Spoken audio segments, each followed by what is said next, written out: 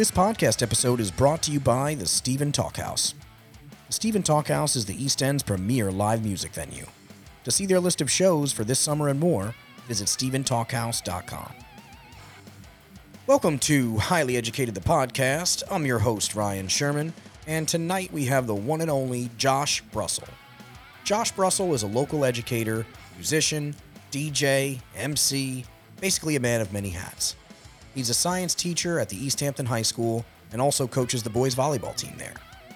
Josh is a guitarist and songwriter that plays private shows and venues all summer long across the East End.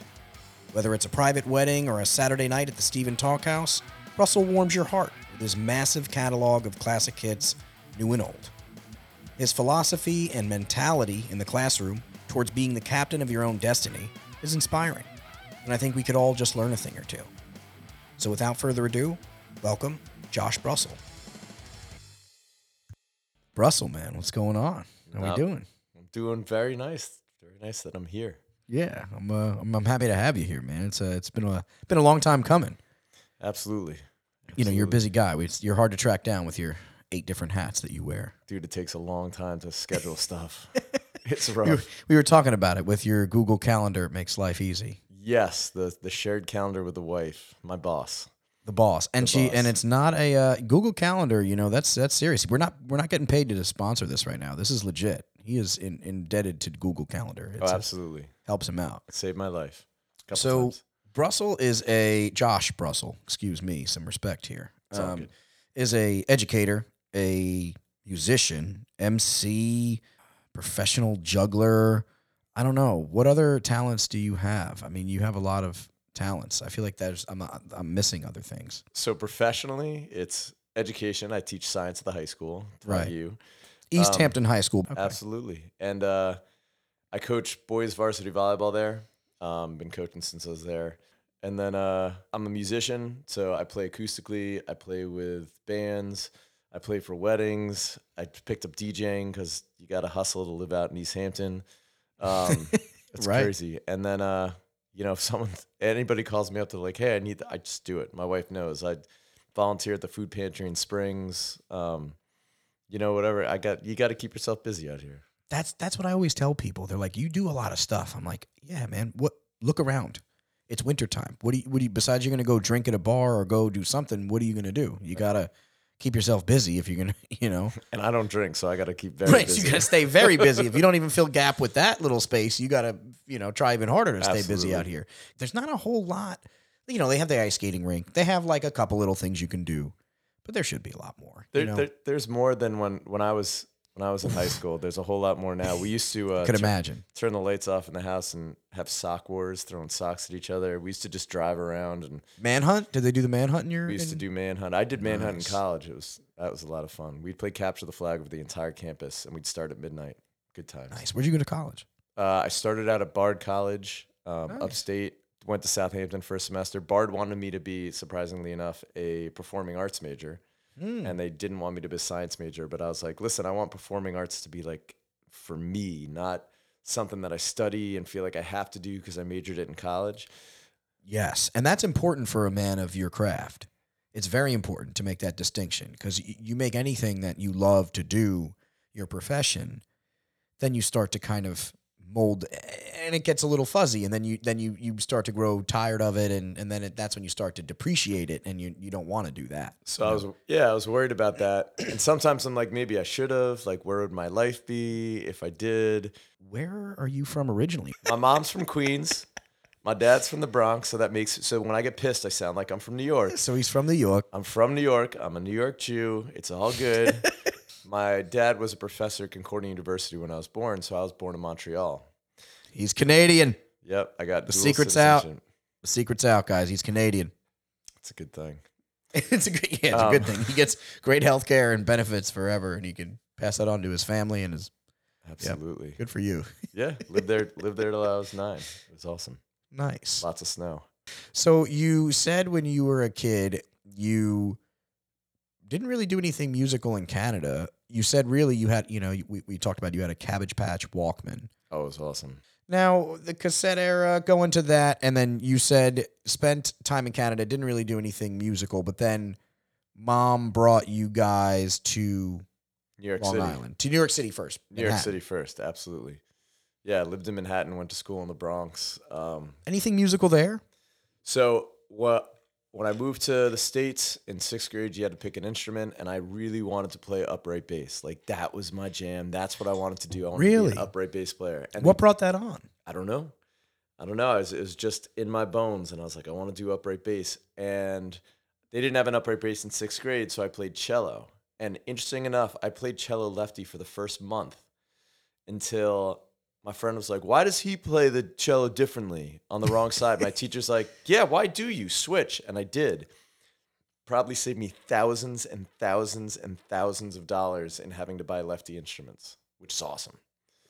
So I'm I a turned lefty. Yeah, I know what you're talking about. right. Yeah. So I play righty. I played cello in 6th grade. Then I finally got my upright bass in 7th grade and learned how to play on that. And it was awesome. And I took jazz bass lessons with this guy, Jay Lenhard, who was this like kind of well-known jazz bassist. And I'd go to his house and it was awesome. Played upright bass. And then I was in my first band. And that was in the city. This is all in the city. All in the city. I was in my first band called Negative 32. And we played his little sister's birthday party and then his parents' anniversary party, my buddy Jimmy Hardcore. Lester. And we did, I played bass in that, and it was awesome. I moved to East Hampton when I was 15, and I actually brought the bass that I went to private school. They gave me a bass to practice with at home, and I think they forgot. So now that bass is still in my basement, and I used to play at East Hampton High School. So they were supposed to get it back. I'm not going to mention the school I went to because I don't want them to try and get it back now, friggin' 35 years later. But yeah, so bass was my first instrument, and then I learned how to play guitar once I got out here because from the bands I was in high school out here, which is kind of awesome. Right. And so when you got here, what age was that? I was 15. So that's like prime time. Getting thrown into a brand new high school at 15 years old, especially coming from the city out to here, we're more rural. I mean, especially in your time. I was kind of upset about it. Oh, really? It was It was like, why are you moving me away? Absolutely. I loved my school in the city. And it wasn't the city, but it was in the Bronx, but I loved it. And I came to visit East Hampton to like check out the high school the year before I moved out. We knew I came, and I was like, Mom, there's a lot of kids in neon. This is like killing me. Get out of here. Neon, like the what do you call them? The What year is pants. this? Let's put a year on this so people can. It's got to be 80s, mid 80s. This is 1991. Yes, The year I was born. It was, and I was like, "There's no way." And I was like a grungy kid wearing my, I'd ripped jeans. I had sideburns, lamb chops, dude, and it was That 70s show. yeah. It was. I was like, that was it. I had a full beard at 7th grade. It was amazing. The seniors at my school in the city made me buy beer because I didn't get carded and I didn't drink at all. So I come out here and I'm wearing my I had plaid Converse All-Stars. They were flannel. Dude, these things were awesome, right? I had my lamb chops, my long hair, and I come in and I worked at Lori's Ice Cream, which is now Starbucks. And it was Scoop du Jour. But it was Lori's when I worked there. Right. And I met a couple people there, but I was sitting in the cafeteria at the high school wearing my Red Hot Chili Pepper shirt, and these kids came up to me, this one kid, and he's like, yo, you like the Chili Peppers? And I was like, yeah, I'm wearing the shirt, man. And he's like, can you sing? And I was like, yeah, I can sing, dude. That's great. You want to play in a band? Yeah, that'd be awesome. Be at this house on Sunday, 3:00. See you there. And those are the best friends I made. It's the first really big band.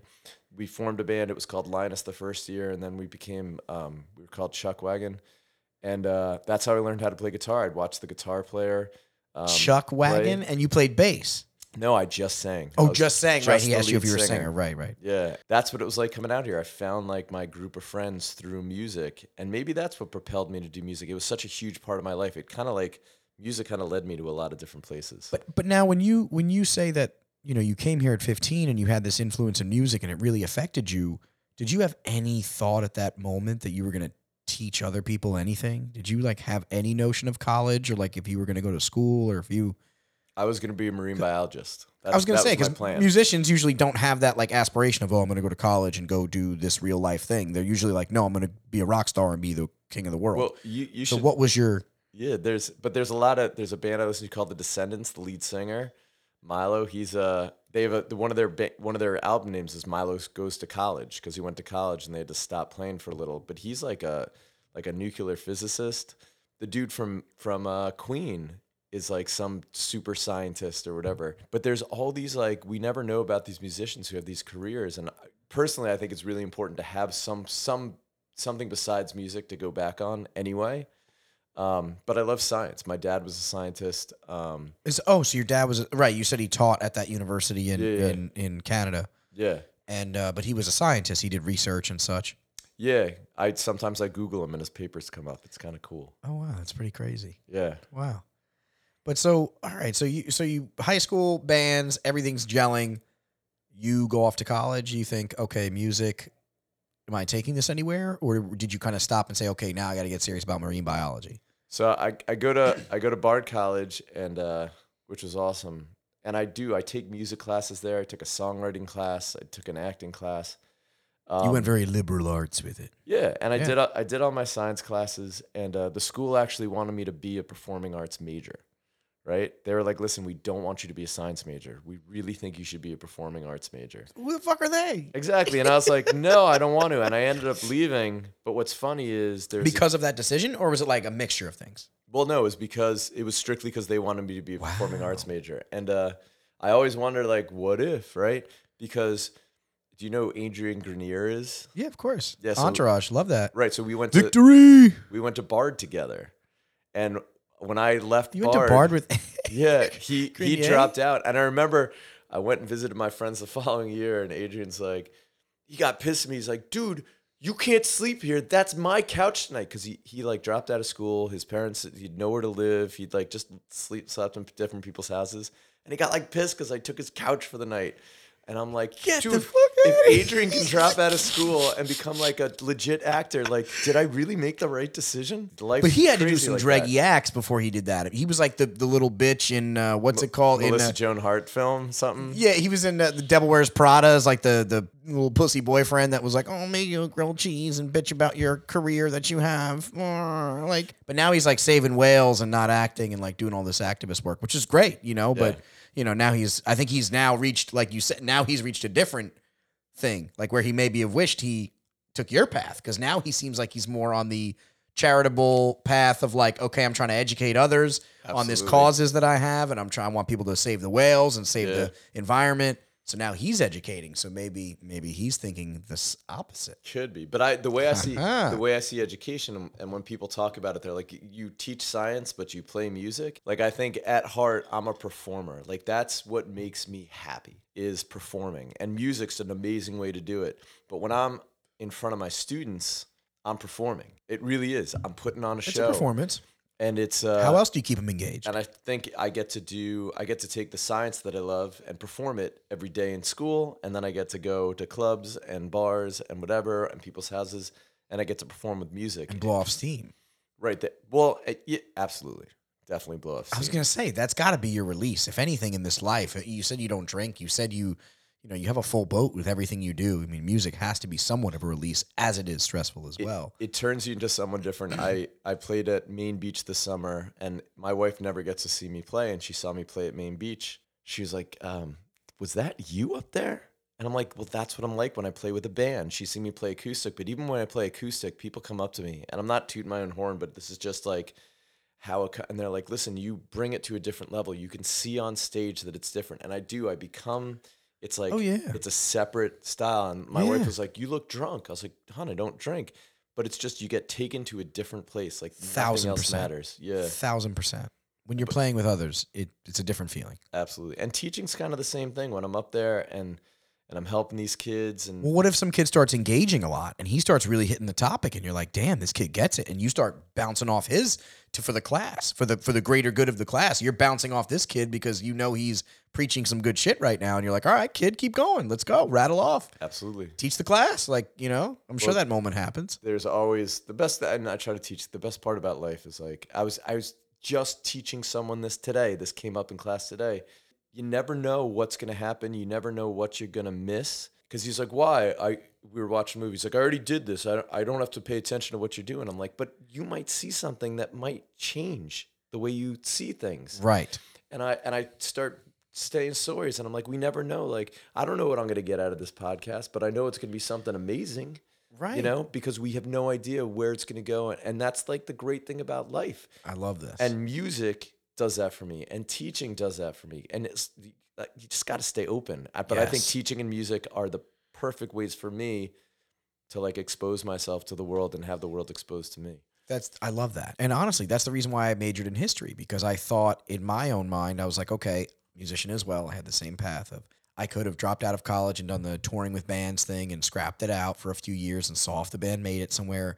The band that I actually auditioned for, that I got the part for, is actually still on tour with pretty big bands at the moment. So they're not a breakout band, but they're on tour with a lot of breakout bands. So I'm like, I'm in that same boat as you. Like, okay, I'm in that pocket of, oh, fuck, if I would have taken that path. But at the same time, you look and you're like, but I like where I'm at now. I like where I'm at. This is agree. where I feel comfortable in my zone, and I think I made the right choice. And coming back full circle to education, if I'm bringing on people that are smarter than me, talking about things that can educate others, I'm doing some form of class here of education. It's almost like a master class for the ears of others, you know? Absolutely. We all find our way. I truly believe that. I don't believe that like we're fated to do things. I have like, I don't even know how many tattoos I have, but one I got that was influenced from teaching is I have a sign and it says RLT and Main Street pointing in different directions.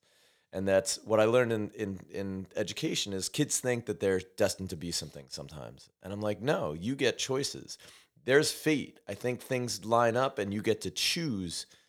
Fate puts like choices in front of you and lets you choose what you're going to do. Like me deciding to leave Bard and not study music, just be a musician, stuff like that. So they give you these choices, and it's just like that's kind of like how it goes. And I wouldn't be my dad passing away, all that stuff. I wouldn't be me without all those things happening and me choosing these different paths at these crossroads. That's the great thing about life. You know? need the grit. Yeah. You need those lessons. You need the things that throw you off course. And I think you need to choose. It's your choice. And that's why, yeah, you can be anything you want to be, but you got to get to that grit and you got to make that choice. You got to do it. Yeah.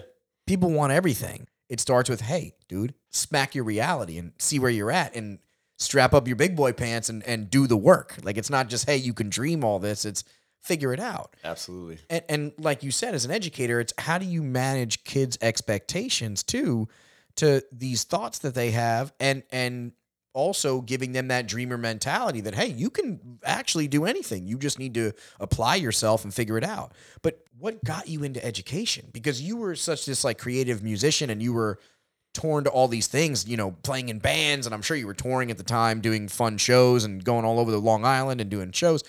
But what kind of anchored you into teaching?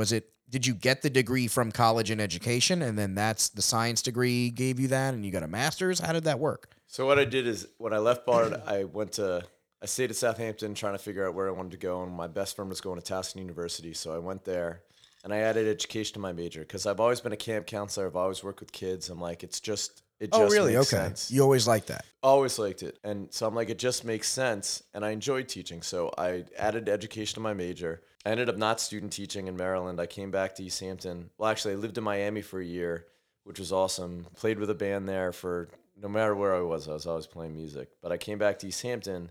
Always. Always. And is that music. important to note? Is that like a good footnote to have in this whole podcast? Is that you always played music? Well, for me, yeah. Yes. There's always that's what I wanna music. hear. I mean, I'm sitting there today that I'm just playing guitar while the kids were doing work and they're asking me questions, and to them it makes me human, and I think kids need to see that because they could treat me like a teacher, they could treat me whatever, but I need to prep these kids for life, and that comes up all the time, and it's just music for me, and I tell them that I was like, music's my thing. It helps me get through everything, but I don't think music helps everybody get through everything. I think you need to find your thing. My daughter rides horses. My son is actually getting into music, but he loves drawing. Like, you find your thing. Drawing, you said? He likes drawing? He draws.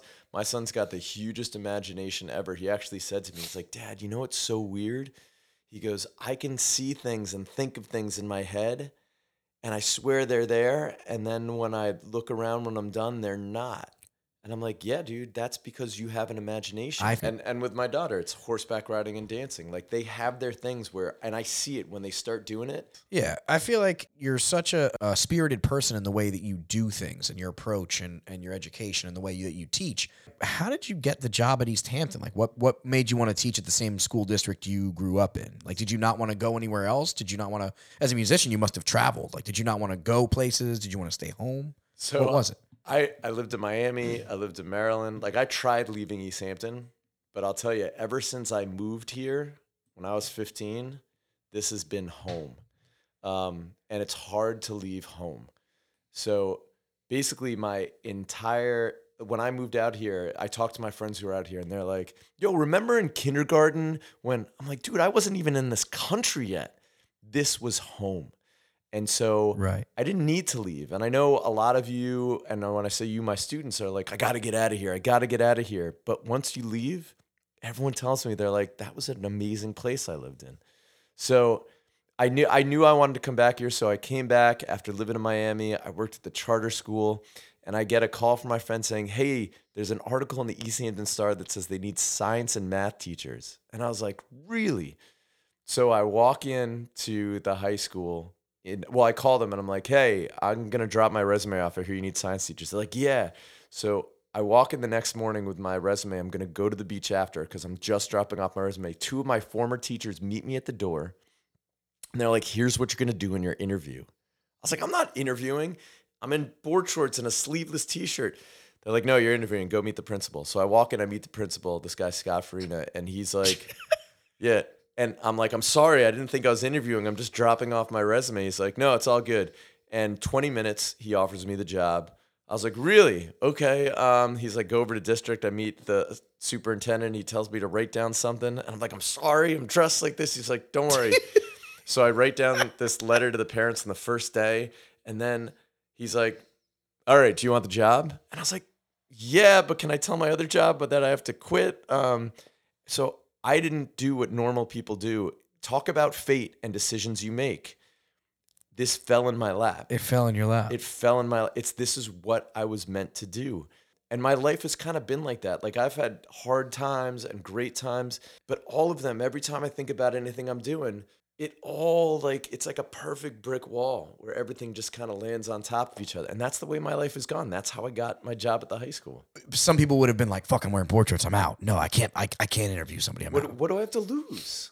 And take it, you said music is my thing. Like there's 3 people in the audience. There's 1,000 people. You already had the showman spirit in yourself. Right. No matter what, I feel like you benefit from the 3-man show because you're getting the same spirit I give to the 1,000-man show. Because my thought process is this: you're there to enjoy music, and for me, like talk about spirit, have a spiritual experience. That's what I try to give.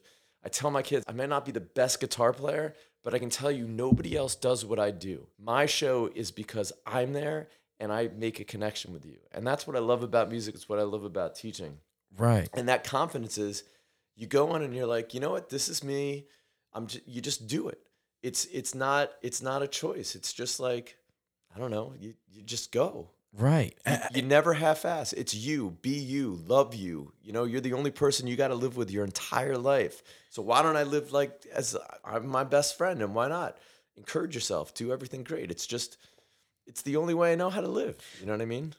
You're preaching, man. That's. I feel like that's exactly what it is. And to think about education and think about a guy like you to have that job, to get it that like, oh man, it was just fate dropped in my lap. But think about the repercussion of that, right? Like think about what has transpired in because of that, right? Man, they gave this like kooky, funny guy this like serious role of educator, and he was wearing board shorts. Like he wasn't even.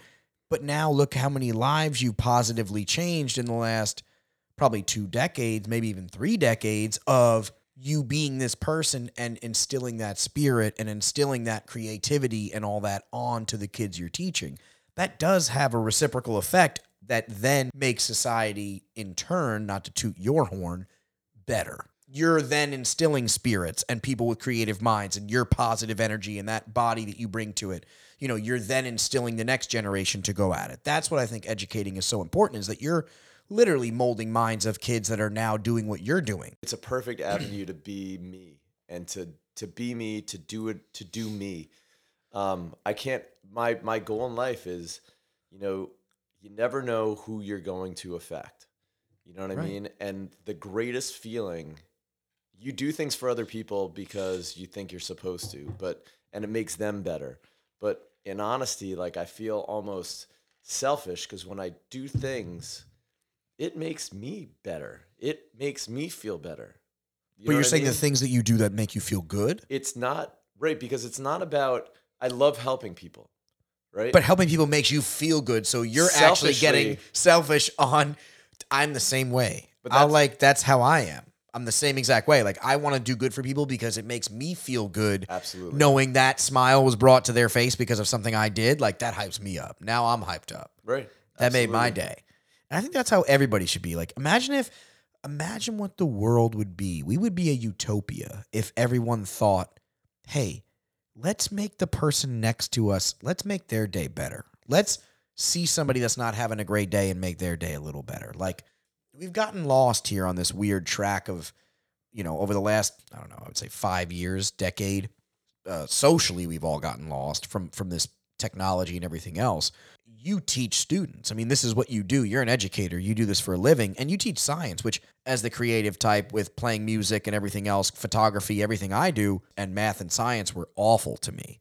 But you are doing all those things. You know what I'm saying? I guess you're right. Like yeah. photography is all science, math is all science. It's all a thought process. So it's because you're not looking at it as math and science. And we shouldn't. It's just knowledge.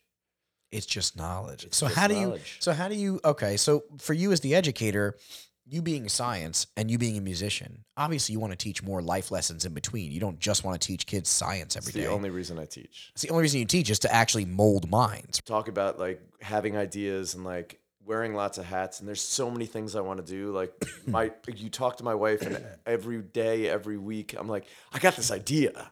I love And she's that. like, shut up. And I'm like, okay. So she grounds me. But you don't put more work in a kid and you don't put less work in a kid. No matter what, you never know what's going on with that kid or anything, or that individual in the audience at that time. Everyone gets the same. If you don't have problems, you still might. You know what I'm saying? What your role is as an educator is to forget about the noise that is behind every student and to kind of just really get through to them as an individual and say, hey, whatever's happening on behind you or in, whatever, you're here and we're here together. And this is what I'm trying to teach and instill in you. Because maybe the lessons that you're teaching them are subconsciously helping them in their other situations in Right. life. And the kids who need more might come to me more, but I want to they're all my kids. They're all my kids. And you love your kids the same. So I'm not going to give one kid more attention than the other. And it might look like it, but that's the kid who comes and sees me in between class. That's the kid who needs to talk to me.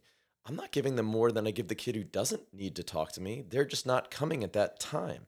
So right. it's not more and less and this and that. It's, we're all human beings and we all deserve the same thing. And a kid who you think is okay, that kid may need you more. And you don't even know that you're helping them, but they Right. need just as much. So I don't think it's more and less. I just think it's Bobby, it's Sarah. That's who I'm dealing with. It's not that I'm paying attention more to Bobby. No, Bobby's getting Bobby. Sarah's getting Sarah. And that's just the way Right. it goes, Right. And to kind of bring the education aspect to like a generational thing, smart boards and all these things. The transition of now kids have all this knowledge in the palm of their hands. They have all this spirit, this knowledge, everything. They can pull it up right there. They have all this information. Has that become an issue with teaching where like kids are like, oh, he just taught me something, and they'll Google it and be like, oh no, I just Googled this, Mr. Brussel. Are you blah, blah, blah. They totally think they know everything. And I'm like, do you And ever- that changed like from when you first started teaching, you ab- saw that? Absolutely. And what I Really? what I try to tell him is, and what I try to teach him about sources and why is someone telling you this information? Sourcing. As a guy who majored in history, that's like all we learned about. It was like that was drilled in our heads was sourcing. Didn't matter. Whatever you learn is whatever. What's the primary source? What's the secondary source? What are the sources to this information? Like, did you find this from a meme on the internet where it's whatever? Or did you find it from like Cornell University studies where they like took a lab study? But then you have to even watch out with studies. You as a science guy, you know. Yeah, so they all think they know everything, but I'm always like, why is someone telling you this information?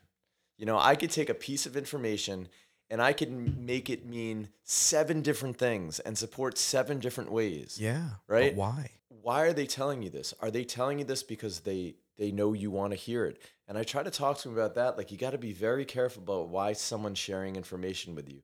Are they going to benefit from it? Um, there's there's a great song that came out in 1999. It was like a graduation song by Baz Luhrmann, and he's like, any piece of advice that comes for free, listen. Any piece of advice that doesn't, be wary of, because Right. they're trying to sell you something, and I tell them to be very careful about that stuff. I also tell them with the cell phone and this technology thing, which is different for them than it was for you and definitely for me. I could do any job.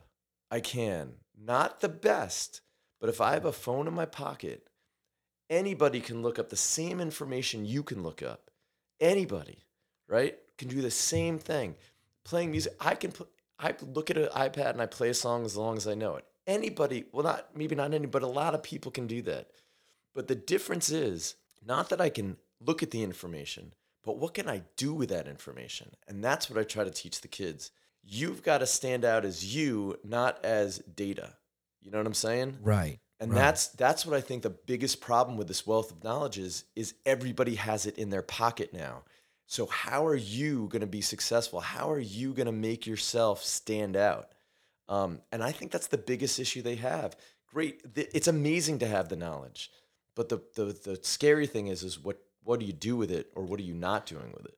I hate to like shit on Neil deGrasse Tyson, but say dwindling in a sense of like there's bullshit out there that misinformation will literally. Absolutely. It's just crazy that there's some things out there that are challenging in that community, in both communities. It's like you're now as an educator fighting this as you have to fight misinformation and regular bullshit in a thing just in general. And now as a scientific educator, you have to then doubly do this as like, Yeah, my thought process though is, so people think we teach to the test, or I teach, right? That you have to teach to the test.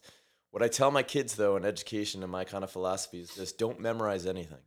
Because if you understand something, you can put the pieces together as you do it. A great story I tell is I was taking organic chemistry in college, and my professor, I was getting a C plus, the worst grade I ever got, but I also had Lyme disease at the time, and it was a crazy time. So he saw this and he pulls me in and he was like, listen, if I just want to let you know, if I had to pick one student that I have right now, grad students, undergrad, and do a really important thing with them, like I had to discover this new stuff, had a new project, he goes, I'd choose you. And I'm like, why don't you take what's her name, who gets an A in your class and everything? And he's like, well, she can get an A, but can she do anything with that A?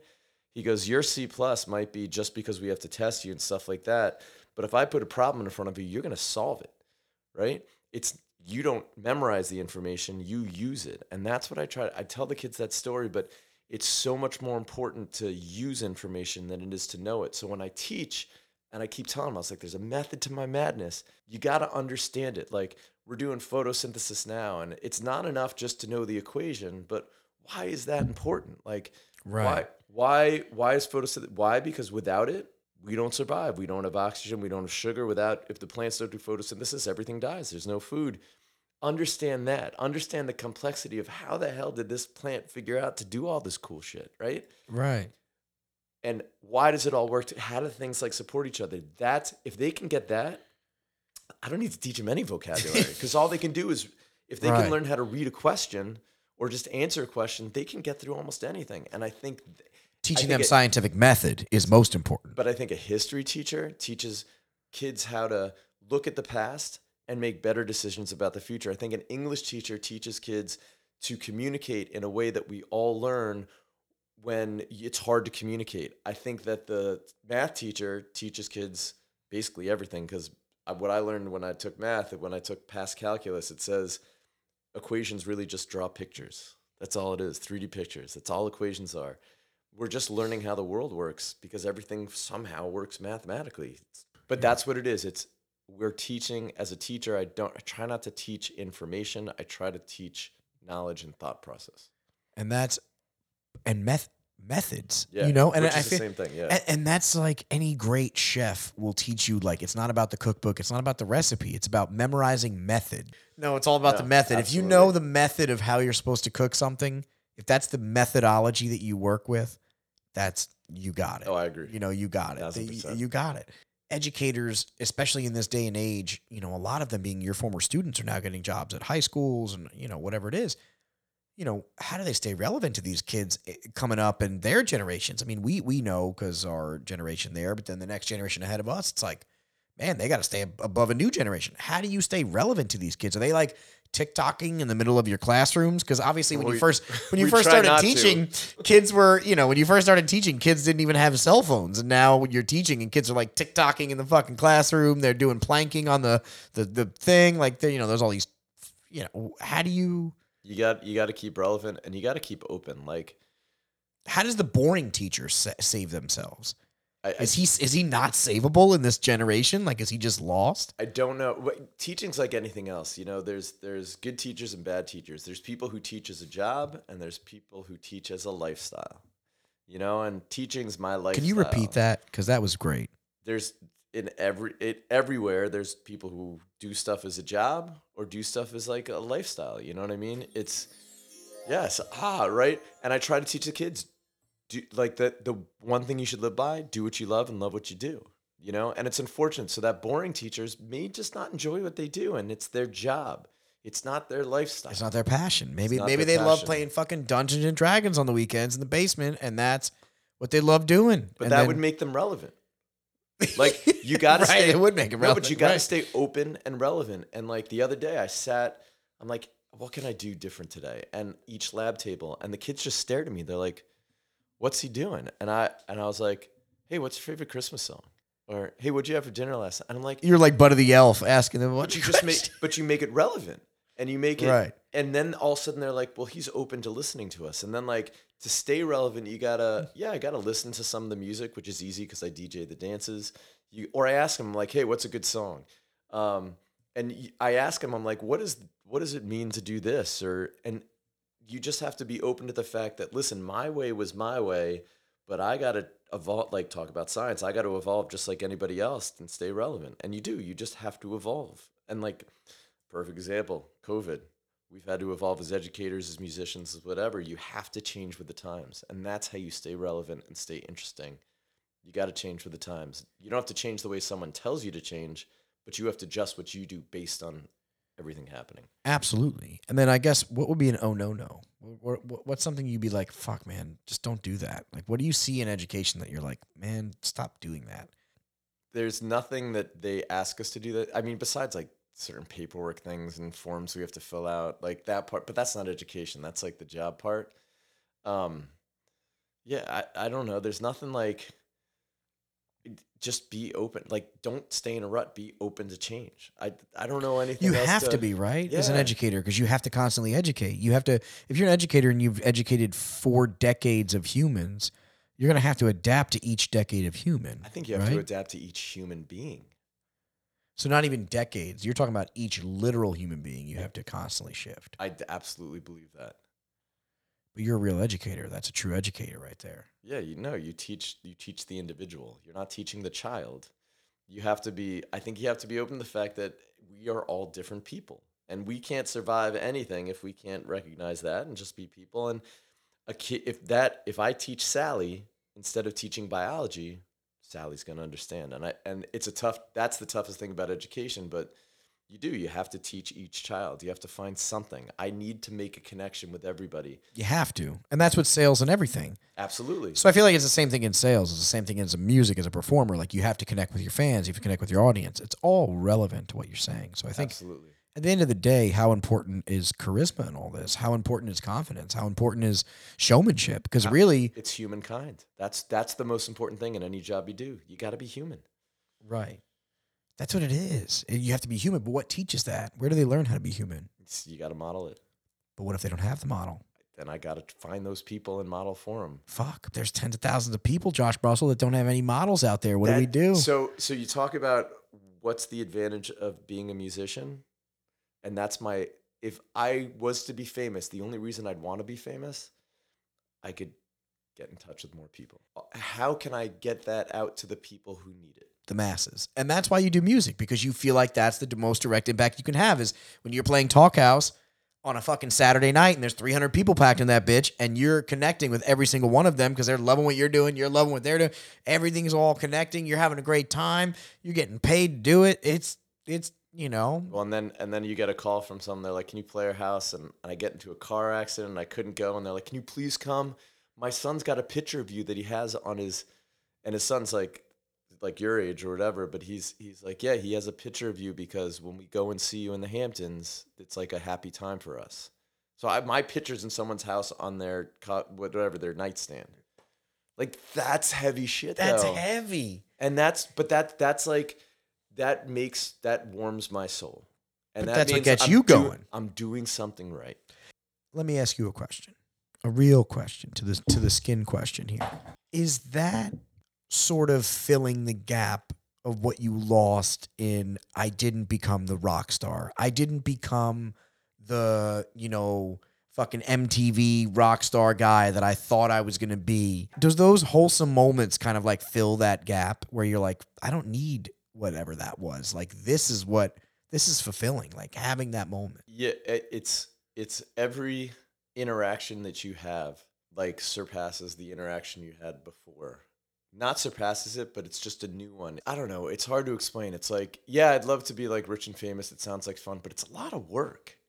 Like it's a lot of work. Constantly in public scrutiny, constantly in public eye. Right, so the question is, would I be able to do that if I was the rock star? Like what? I don't know what that job is. I don't do it. I have no idea. Do I want to do what I do with more people? Yes. But I don't know if does it fill the gap? I don't know if there's a gap to fill. And I do what I do and have my impact that way as well. You know what I mean? Right. It's that individual thing. We all have our own imprint. Yeah, make your imprint. But like own it. Be it.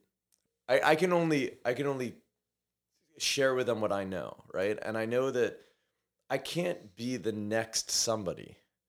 I can't aspire to. It's because they say I want to be like this. I want to be like that. Well, don't be like somebody. Just be you, and you find your niche. You find your job. You find your way of life, and you can have these high goals, these high aspirations. But the problem is, if you set specific things that you may not live up to, and in music, that's a rough road to go down. But to say, listen, I've got to be me. And that's what I found doing my music. Like you're right. I change people's lives. There's a song that I sing called The Living Years by Mike and the Mechanics. Came out in 1988, the year my dad died. And it's about, he's writing a song to his dad who passed away. He's saying, I never got to say certain things to you, right? It took me years, I'm talking 10, 15 years to be able to sing that song. When I started singing it live, I can tell you, like, people came up to me and were like, and I'd physically see them crying. They're just like, that song touched me because of, and they'd have a different story, right? So maybe that's my purpose. Like, be you, do your thing. You know what I mean? Well, you never know what that one moment does for somebody either. Right. Or yourself. Yeah. It can be an enlightening moment. But as a musician, so talking about the musician part and less education, talking about the musician aspect, I mean, obviously juggling all this in general, just being an educator, and then on the nights, you're teaching all day and then you're burning the candle at both ends. You're playing gigs on the weekends with your band. You're playing gigs in the week with your band. You're getting booked for weddings. You're getting booked for, obviously it started somewhere. You didn't just like have all these gigs. I mean, you started with a band, I'm sure, and then you solo artist, and then you canvassed yourself as somebody that could do private gigs, because I feel like it wasn't always... I think, yeah, it gets better every year. It's crazy. But it started making music a profession, and I do call myself, I get paid to play music. People, I have to, like you say, juggle. This summer I turned down tons of gigs. With the musician thing, it started with doing solo gigs and realizing I could make money with it, and not really doing it for the money, but at some point, when people are asking you to play and people are asking you to do stuff, you kind of realize that it's like, hey, this is a job. And I see music as a job. And what I've learned, I think Nancy said this, we don't get paid to play music. Like, we play music for free. But when you become a professional musician, what you're getting paid to do, and what is what you're saying, it's all the juggling, it's all like the crazy stuff, practicing the songs, learning the songs, it's setting up the equipment, it's making sure the client's happy. That's what I get paid big bucks for. Right. The music I play for free because that's what I do. Right, because it's fun and that's what you do. But all that other stuff is when it becomes a job, and I still love that part of it. It's rewarding, but it's different. That's what musicians have to do. You kind of have to decide. I had a bunch of musicians talk to some kids the other day, and like you got to decide: do you want to make money? Do you want to get notoriety? Do you want those goals? I think you do have to set for yourself if you're going to start making music your profession. And for me, it's if I could do music instead of teaching, I hate to say it, I would. Like if I got that break, I would go. Right. But I'm not reaching and saying that's what I need, because I know in music it's so hard, and I am making my impact, and I am doing stuff, and I'd love to write more songs, and I'd love to put an album out. I got to be me too, and I got to juggle. I got to be dad, and you got a family. You got to right. Yeah. You got to be a coach. You got to be a husband. You got to be many things. But I think I never decided to make money playing music. It just fell in your lap, and like you said, it fell in your lap. It's fate, and you kept going with it. Keeps building, but it's awesome, and I'm so proud of making money playing music. But now let me ask you a question: if it came to a crossroads where you did the math in your head, and you sat down with your wife, and you did the numbers, and you were like, I could make just as much money doing music as I could doing teaching. Why not just drop the teaching? Is it a passion thing at this point? Do you feel like you're indebted? Is it a pension? Is it what is it at this point where you wouldn't drop the ball for music if you had that much business? It would depend on how old my kids were. It would depend on and there's so many. You never know. Like, is it a recording thing? Is it touring all the time? Does it mean I'm going to miss out on stuff? What capacity would it fall into? There's so many questions that I don't even know how to answer because they're not even being asked yet. It's nuts. And you think about it, like what would happen if someone's like, listen, like try out for The Voice, good in The Voice, win The Voice, and now I have a record deal and I got to put albums out, stuff like that. Right, one of those paths.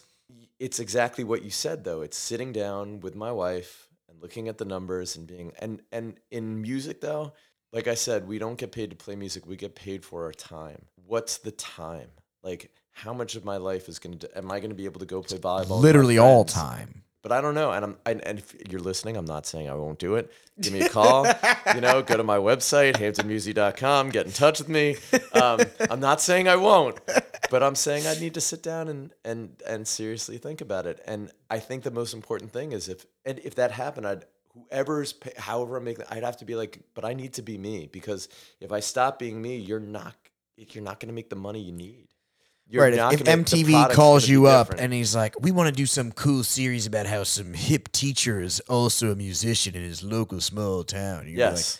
Wait, did I just say yes to that? Yeah. Yes. Yes, please pay me all the money and I will absolutely do this. I'll take a sabbatical. But then those are those questions, like what's entailed? What am I signing over? Like, I don't think I'd ever want to do something that's not me, and I can't do anything and not put 100% in it. And I think that has the factor. So what do you think in terms of, let's talk about opportunity, right? Because we're speaking about in a town of the Hamptons, where you do have this like kind of superstar clientele in the summer. Like you could be literally playing at some random wedding or some random show, and there's some celebrity in the audience, or there's some famous person of this sort, or some whatever, some pompous guy that thinks he's something or whatever. You do kind of have that luxury market where you're not like, in the middle of Tennessee, in the middle of nowhere where nobody's going to see your work. Like you're kind of on the main stage if you're at these prominent places. Even if you're like Salivar's on a weekend playing a show with your band, there could be the CEO of some major company having a fucking dinner with his family, watching you play a show. And they're like, oh, this guy's great. Why don't we have this, at our daughter's wedding or so, like you never know what the weird connection is the Hamptons will bring to you in terms of creative arts. Absolutely. In terms of opportunity, there's so many musicians. And I talked to Mike Clark. We had a podcast together, and we were talking about, opportunity of musicians. And there really isn't a lot of things out here for them. to kind of get together and be musicians, to be creative, to be kind of together in this thing.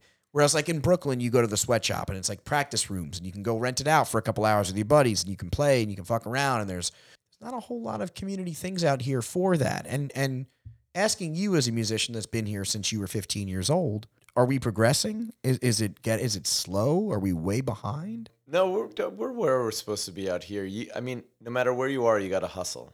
There's people out here who play and they hustle, and you have to do it. And you get to a point where there's musicians out here, such as myself, where I have people calling me at this point, and it's you pick and choose, and you got to start picking the right gigs, and you never know. And like playing at Salad Bars is an amazing thing, and playing at Harbor Bistro and playing at all these places I play at, I've gotten these crazy expensive gigs because I give my all at any gig I have, because you never know who's watching. And it's not just, I'm not saying who's ever watching to make money, but like you said before, like what impact am I going to have on somebody? And I can tell you every gig that I've gotten, especially the good paying ones, it's not because they're looking for any musician. It's because I gave my all no matter what and didn't even know they were there. And they recognize that. And and I'll call them clients, some of my greatest clients are like that. It's amazing how much they appreciate the fact that you do what you do and you're good at your craft. And that would be my biggest advice out here. If you're going to do it, you can't just go out and play guitar. It's got to be your craft. There's so many places out here that'll hire people who play, and you don't have to be good. It's just to have live music, but that's not what I do. I'll take any gig. It's me who decides that it becomes a craft. It's not the establishment. Right. Okay. You know what I mean? But out here in terms of opportunity about what spaces, there's not tons. There's not tons. Like what do you think? What can we do as a guy that's been out here? I mean, you've lived the majority of your life out here, especially as a musician. You've got to create. What do you know? You got to create it. The amazing market out here is the fact that I kill it for 2.5, 3 months, and then on the weekends, and it's still crazy. But the problem is, it's hard to make money when you live in a seasonal community, because when you're done, you got to go move to another seasonal community when that one's done. Like if I was to do music like 24/7, what my niche has been playing in this resort community, right? That's where we live. Well, you're a teacher in the year and you're a musician in the off season. I'm fortunate to do that. But if I was just a musician, it'd be tough, because even if I opened a place out here, I'd be busy. You have to make all your money in 2 or 3 months. You know what I mean? But here's a question to relate it to small town. Have a place like Talkhouse, Clubhouse, for example. Basically the only 2 venues open in the winter that will possibly take music year round that are consistent. If there's 5,000 people in the town and there's a weekend event going on with Josh Brussel, why not have 200 to 300 people? Why does it have to die out? That I don't know.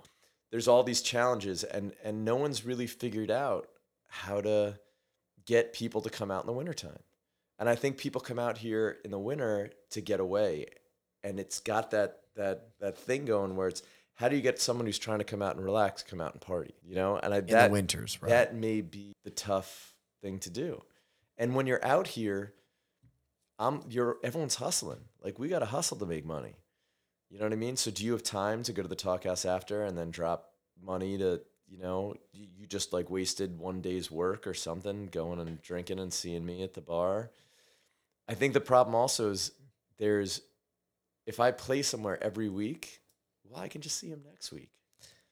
I think that's an issue. So how do you battle that? How do you battle staying fresh? I was going to ask you in general, how do you stay fresh? I mean, you play, weddings galore. You play everything, fucking bar mitzvahs, fucking weddings. Weddings and stuff, that's standard. You don't have to do anything different for those, because it's always a different crowd. To stay fresh, I got to learn new songs. I got to change the rotation. On my iPad, I have thousands of songs, and I've got to change them. And my thing is, which you push, is I'm like, hey, you give me a song, and if I can kind of play it, right? I was at the Gig Shack one summer, and someone's like, can you play the thong song? I'm like, white New York Jew. And and I literally said that, and they laughed. And so I'm playing something, and then all of a sudden I stop, and I'm like, dong, da dong, dong, dong, $5 in the tip jar. I was like, ooh, that was nice. So I play it, and then I stop in the middle of it, dong, $5 in the tip jar. Like, you've got to do something. But I think there's a problem. There's a problem at the high school. There's a problem in our community. People don't want to go out and support. Like, we could put all these cool things together, but there's like all these different cliques. Like the Talkhouse does trivia night and whatever. But you get a group of people, and these people end up only wanting to do certain things once a week. And I don't know how we get people to venture out and try new things.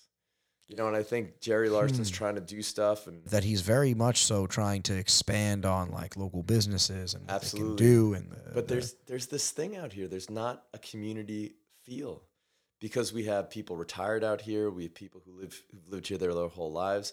There may be this huge divide in people out here that makes it hard to bring them all together. Well, and that's the whole point of this podcast. That's why I wanted to start this thing, is because I wanted to kind of get this community discussion of, hey, let's get every single walk of life that lives out here on this thing. Let's get all their thoughts out and let's chalk up. Like, what do people have to say? Like, what does the 30-year educator in the local town have to say versus the guy that's a 40-year fisherman versus the guy that's a 20-year athlete versus the guy that's a, whatever painter of houses for 30 years. Like, I would say let's go out to dinner and meet each other. Right. That's what I'd say. And that's what and that's what this is. This is kind of like the melting pot of the Hamptons. And that's why I wanted to get guys like yourself and prominent members of the town that have a good mindset of what this is. And I feel like not for nothing to yourself, not to toot your own horn, but you have a great mindset of what this town is and what it needs. And it's because you educate kids in the town. You've watched generations of kids and you've seen the differences of, okay, these kids have acted this way. My generation acted a certain way. Now the next generation's acting a certain way. Now that generation, and you kind of see these trends, right? And what do they teach us about history is that, it repeats itself. Yeah. So you can see it all kind of come full circle as well. You see bell bottoms coming back. You're like, wait, what? The fuck? This was cool when I was a kid. What the fuck is going on? That cover the belly buttons. I'm like, the high waist jeans, right? I lived through it once. I don't need to do it twice. Pet Rock's coming back and NFTs. God. They got Pet Rock NFTs selling for millions of dollars. What's going on now? We're in like the Jetsons. This is like it's a whole thing. It's nuts. So to stay relevant with music too, not just in education, but in music, how do you stay relevant? You're playing all these songs. What if one day you book this party and you're like, these kids only want to hear fucking dubstep and hip hop. What are you going to do, Josh Brussel? I'm going to tell them not to hire me. But the issue with music now, in terms of staying relevant, the music industry, I feel like, has changed 1,000%. So anybody can be a musician today. Anybody. You can record. You can make a studio in your basement. Everybody can record music. Instantly. There's so much music out there that a lot of the stuff that the kids hear, some of it's random, some of it's produced, some of it they're telling them to listen to. It's tough to break in. It's tough to stand out and do something like that because there's so much out there. It's harder to get stuff done now because it's about how many people following you on Instagram, how many people follow, and algorithms change all that. So it's not even about how good you are. It's about the algorithms and how you market yourself. It's what does that really mean? Right. Like now the kid that's maybe a genius, it's saying the famous line, the kid that's going to cure cancer is going to be not able to afford an education. Same with the musician. It's like the kid that could be the next fucking Beatles is not going to be able to do it because he's like tossed around by this sea of bullshit that's in his face all the time. So it's tough. You never know. And I don't know. To stay relevant is tough because there's so much. And as a musician, you can't play everything. It's impossible. You got to pick your lane and fight for it. You gotta do your thing. And there's the give and takes. And I can make just as impact playing covers right now as I could doing my original music. Because of your energy that you bring to it. Yes. And that it's not about the original aspect. It's about the energy you're bringing to it. It's not about me. It's about the people I'm affecting. 100%. And that's what I think this podcast is. It's not about me. I'm fun and to listen to, and I can, guide a conversation. But at the end of the day, people want to listen to the other side of who I'm talking to. It's not about me. But to segue into that, plug your social handles, because I know you have like a TikTok. You got a, what social media? Can you plug these things so that people can follow you? If you go to my website, hamptonmusic.com, HAMPTONMUSI.com, that's my website. I put everything through there. And then you can see my Facebook videos. You can friend me from there. I think I have my Instagram on there. I was doing TikToks for a while. I'll probably end up doing that again. It was fun, but it's a commitment to post every day. Holy cow. Well, you can schedule it now. You can do it all in advance, and it does it for you. Oh, now you're going. It's a whole other thing. Yeah, it's a How whole other old am world of I? shit you have How to am I? learn. Yeah, welcome to the whole other shit you have to learn now. Yeah. Yeah, so but Hampton Music is a great way to get in touch with me. Facebook, Instagram is Hampton Music, TikTok's I think Joshua Brussel. But it's all fun. I did some funny stuff on TikTok. Someone asked me to do a cover of WAP. But I changed all the words and stuff. Forgot what But that's it the was. kind of person you are. You're the creative, fun guy that does these things. You tend to make a mark, especially Yeah. somebody who's an educator and a I try. musician. You're making dual marks. Speaking back on the town, right? Two things: internships and opportunities for young musicians. Why is there not a program, right? Where There is it's right here. You're talking to it. no, but Well, yes. let me tell you this. But is there a program that a student in East Hampton High School, let's say he's a prominent musician, he wants to fucking crush it, he's the next James Ryan, let's blow up James Ryan's spot. Why is there no structures in place in this small town? Why? I don't think there is in any small town We have or s- in any town. We have so many resources. Why not have the structures? Because you're hustling to make the money. You don't have time to go out. You as the musician has to go out like Anthony Genovese, right? Drummer in one of my bands. I found out he played drums. I heard he was really good, and I was like, he should be playing drums with me, and I got him playing drums. Nora Conlon, very talented senior at East Hampton High School, gonna go to college for music. I went to school with her mom, to high school with her mom, and I was like, can Nora come play with me? And I literally tried to, if I find a musician, I'm like, come play with me. Let me show you the ropes. Anthony gigs. Anthony's on tour with Cirque du Soleil right now. Nora's now booking her own gigs. I love it. Yeah, she books her own gigs, and that's the thing. And I think at least in the music industry, you can't look for things to help you and I've been there. I paid money to people who said they're gonna, and they took pictures and they did this and that, and it never happens. When you're paying someone to do something, and they come to you, hey, give me $2,000. I'm like, no. You have to go out and bust your ass, and you've got to go, hey, I'll go carry your stuff. Can I come to your gig and do you yourself as a musician? Because it's about you has to hustle. You can't go looking for someone else to do something for you. Dave Grohl is like, The Voice is stupid. He's like, I busted my ass to get there. He has a very strong opinion on those shows. He says they're all dumb and full of shit because you can make it. He goes, it's not some asshole in a room telling you you're nothing. It's you having to play shitty in your garage and sucking, realizing you suck for a couple years, realizing you need to kind of fight through the grit and the grout. So right? that's the internship right there. It's your own hustle. That being said, what if there's no opportunity? Desolate. You busk. You just busk. You go out. You get play drums on the sidewalk with spackle buckets when you. Absolutely. That's what you do. You hustle. So that's You the whole. find- It's the musician mentality is to adapt scrap. and hustle. Absolutely. One of my dreams. When I have time, I want to go out and I want to busk like in Tennessee or in Boston where it's like legal. I think it'd be so much fun. Oh my God. They do it in Italy all the time. You ever go to Italy? It's like all these like gypsies in the corners doing I all so it's want to do amazing. that. But that's like musicians that I look up to. G Love, Martin Sexton. These guys busked, and they busked until someone offered them a gig. It's crazy. And that's how it kind of worked. Yeah. But It's still how it works. You got to hustle. You got to find your way.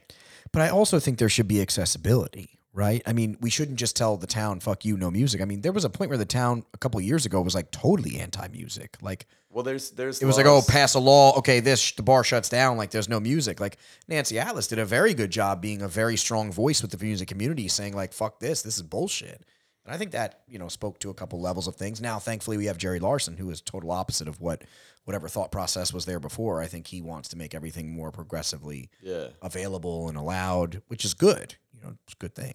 Yeah. No, it's in the music business. What I'd say to any young kid is you can't wait for other people to get stuff done. You can't look for opportunity. You got to do it. Make it. You got to create opportunity. But now, obviously, it's one thing talking about our generation, my generation, your generation. Housing was different. Costs of living were different. Everything was different. Let's speak on pandemic, even post-pandemic numbers. Let's say the numbers cool down and they go back to where they were. It won't, but let's say they do. If you don't set them up, how do your kids stay here? How does the next generation? I don't know. We cross. My thing Is that are we coming to that road where it's like, shit, this is now we're in this town where we're boxing ourselves out and we're in that crossroads? It could be, but there's opportunities are starting to arise for people, and like you know what, somehow it works out. And I know it's like shitty to say, but People get scrappy, is what you're saying? you do good things happen. If my kids really want to stay here, there's gonna be a way for them to stay here. Right. You just, and this isn't music, this is just life. You hustle. You really really want it. Find those signs and figure which path you got to take to get there, and just bust and do it. It's gonna be tough, but there I see it. Everyone's talking about it, and I'm not saying it's easy for people to come back, but there's opportunity. You just have to. You got to create your Now opportunity. there's more population out here. There's a lot of things that can be said about year-round population has increased dramatically. Absolutely. The numbers have shown it in the census numbers. So when you comparatively talk about what this town needs, that's the funniest thing about this is like me looking back on it, a kid growing up from here and looking back on everything saying like, wow, we don't have this. We don't have that. We don't have batting cages. We don't have like, we don't have like a dim sum bar. We don't have like all these fun, But that's not our community. but like we don't have like all these little unique creative things. And I feel like what we have in the last 2 decades, what we've opened up Main Street to is like all these places that don't relate to us. It's places that relate to people that are here 3 months. That's it. But how do we relate?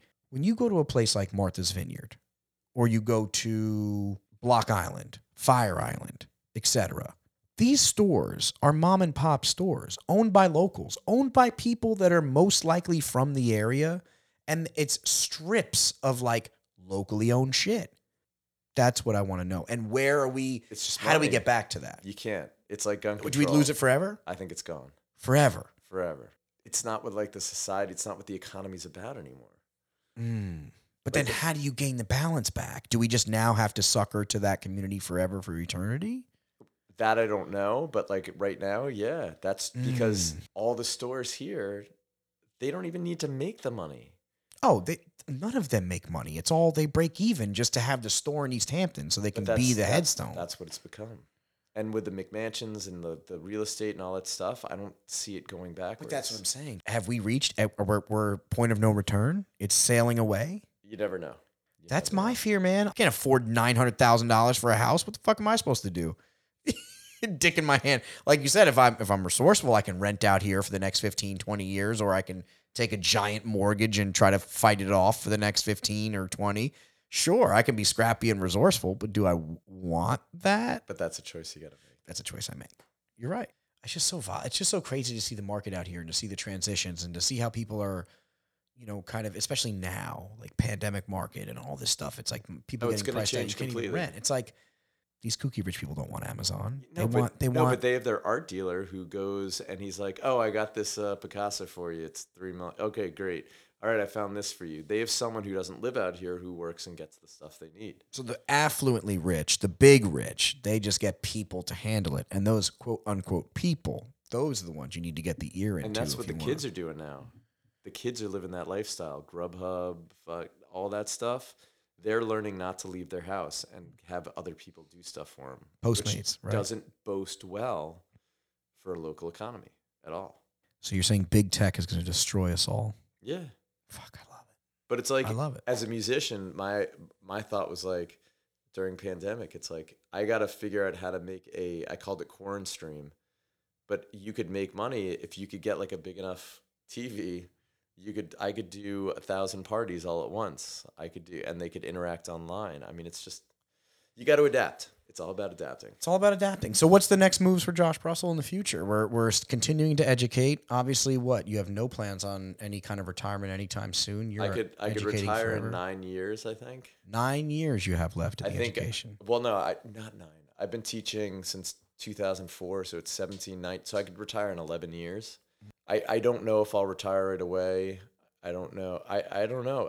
It's tomorrow. We're gonna go to that Disney movie with my family, and on Saturday I may have a gig playing at Amber Waves for one of my clients, and that's how I want to live my life. I'm like, I don't want to worry about, because I'm 45, but I'm not. I'm like 20. You know? Your spirit is there. And that's envious. A lot of people, that's envious though. I really hope you understand that's an envious. But it's a choice. But it's a choice. But people need to know that that's a choice they can make. Absolutely. I can, I'm blessed.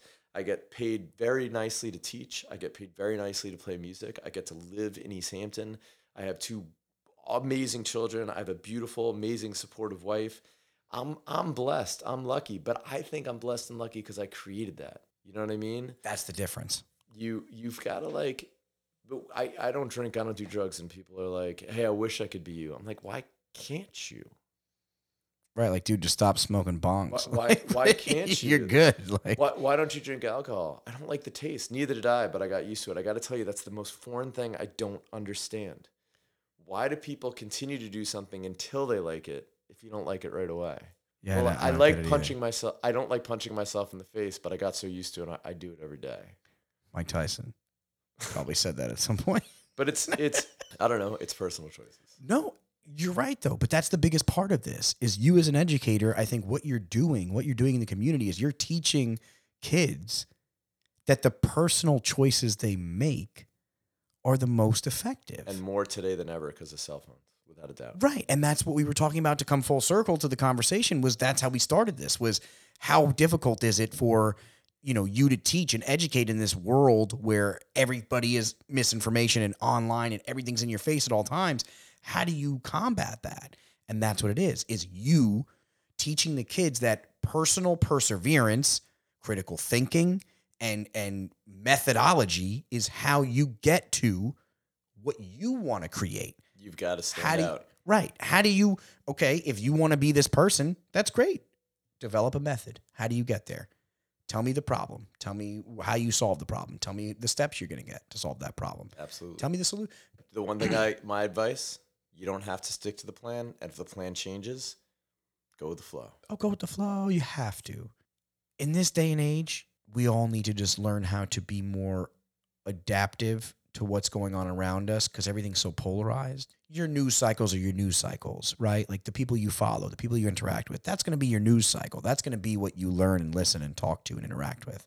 And that's going to create a prejudice. It's going to create a prejudice. Human nature, create a prejudice. Which is exactly what we're talking about. It creates a prejudice. But can you determine that was a prejudice that was created because of, and can you let it change? And are you open to interpretation? Are you open to hear other ideas? That's the key to it. And say, hey, I might be wrong.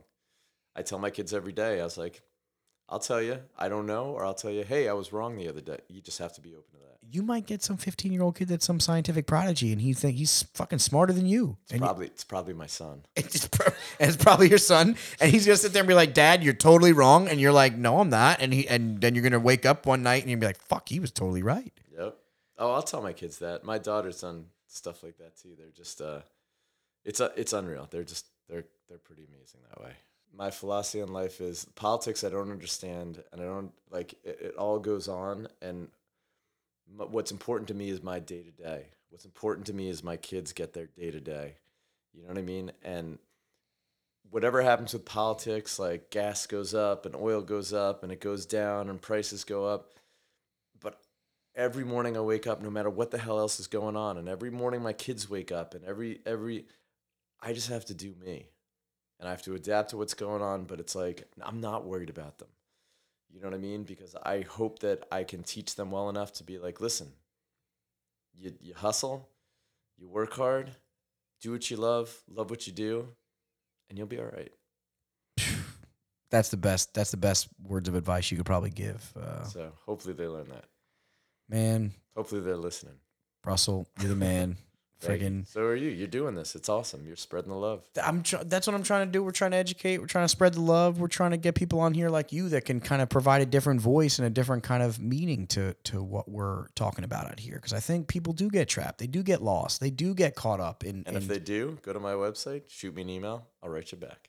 www.hampton, HAMPTON, music.com is where you can find all of Josh Brussels' music, his social medias, all that good stuff. I'll be sure to update it tonight. He'll be sure to update it tonight. No, don't worry. This won't come out for a few weeks. You can find this podcast on there. I'll put the link. Yeah, put that on there.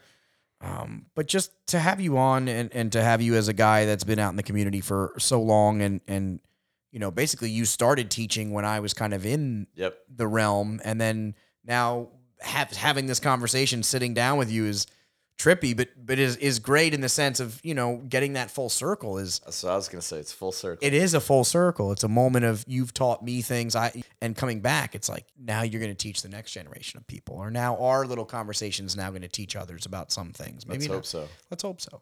Let's hope But so.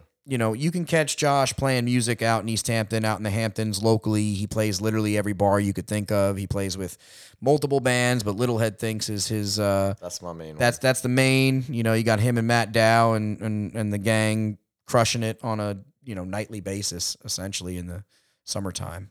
Well, Josh Brussel, thank you. You're the man. Thanks for coming on. Thanks for coming having me. in. This is a lot of fun. We'll have to get you back in. We'll have to talk again. Absolutely, anytime. You let me know. You're the man. Thanks.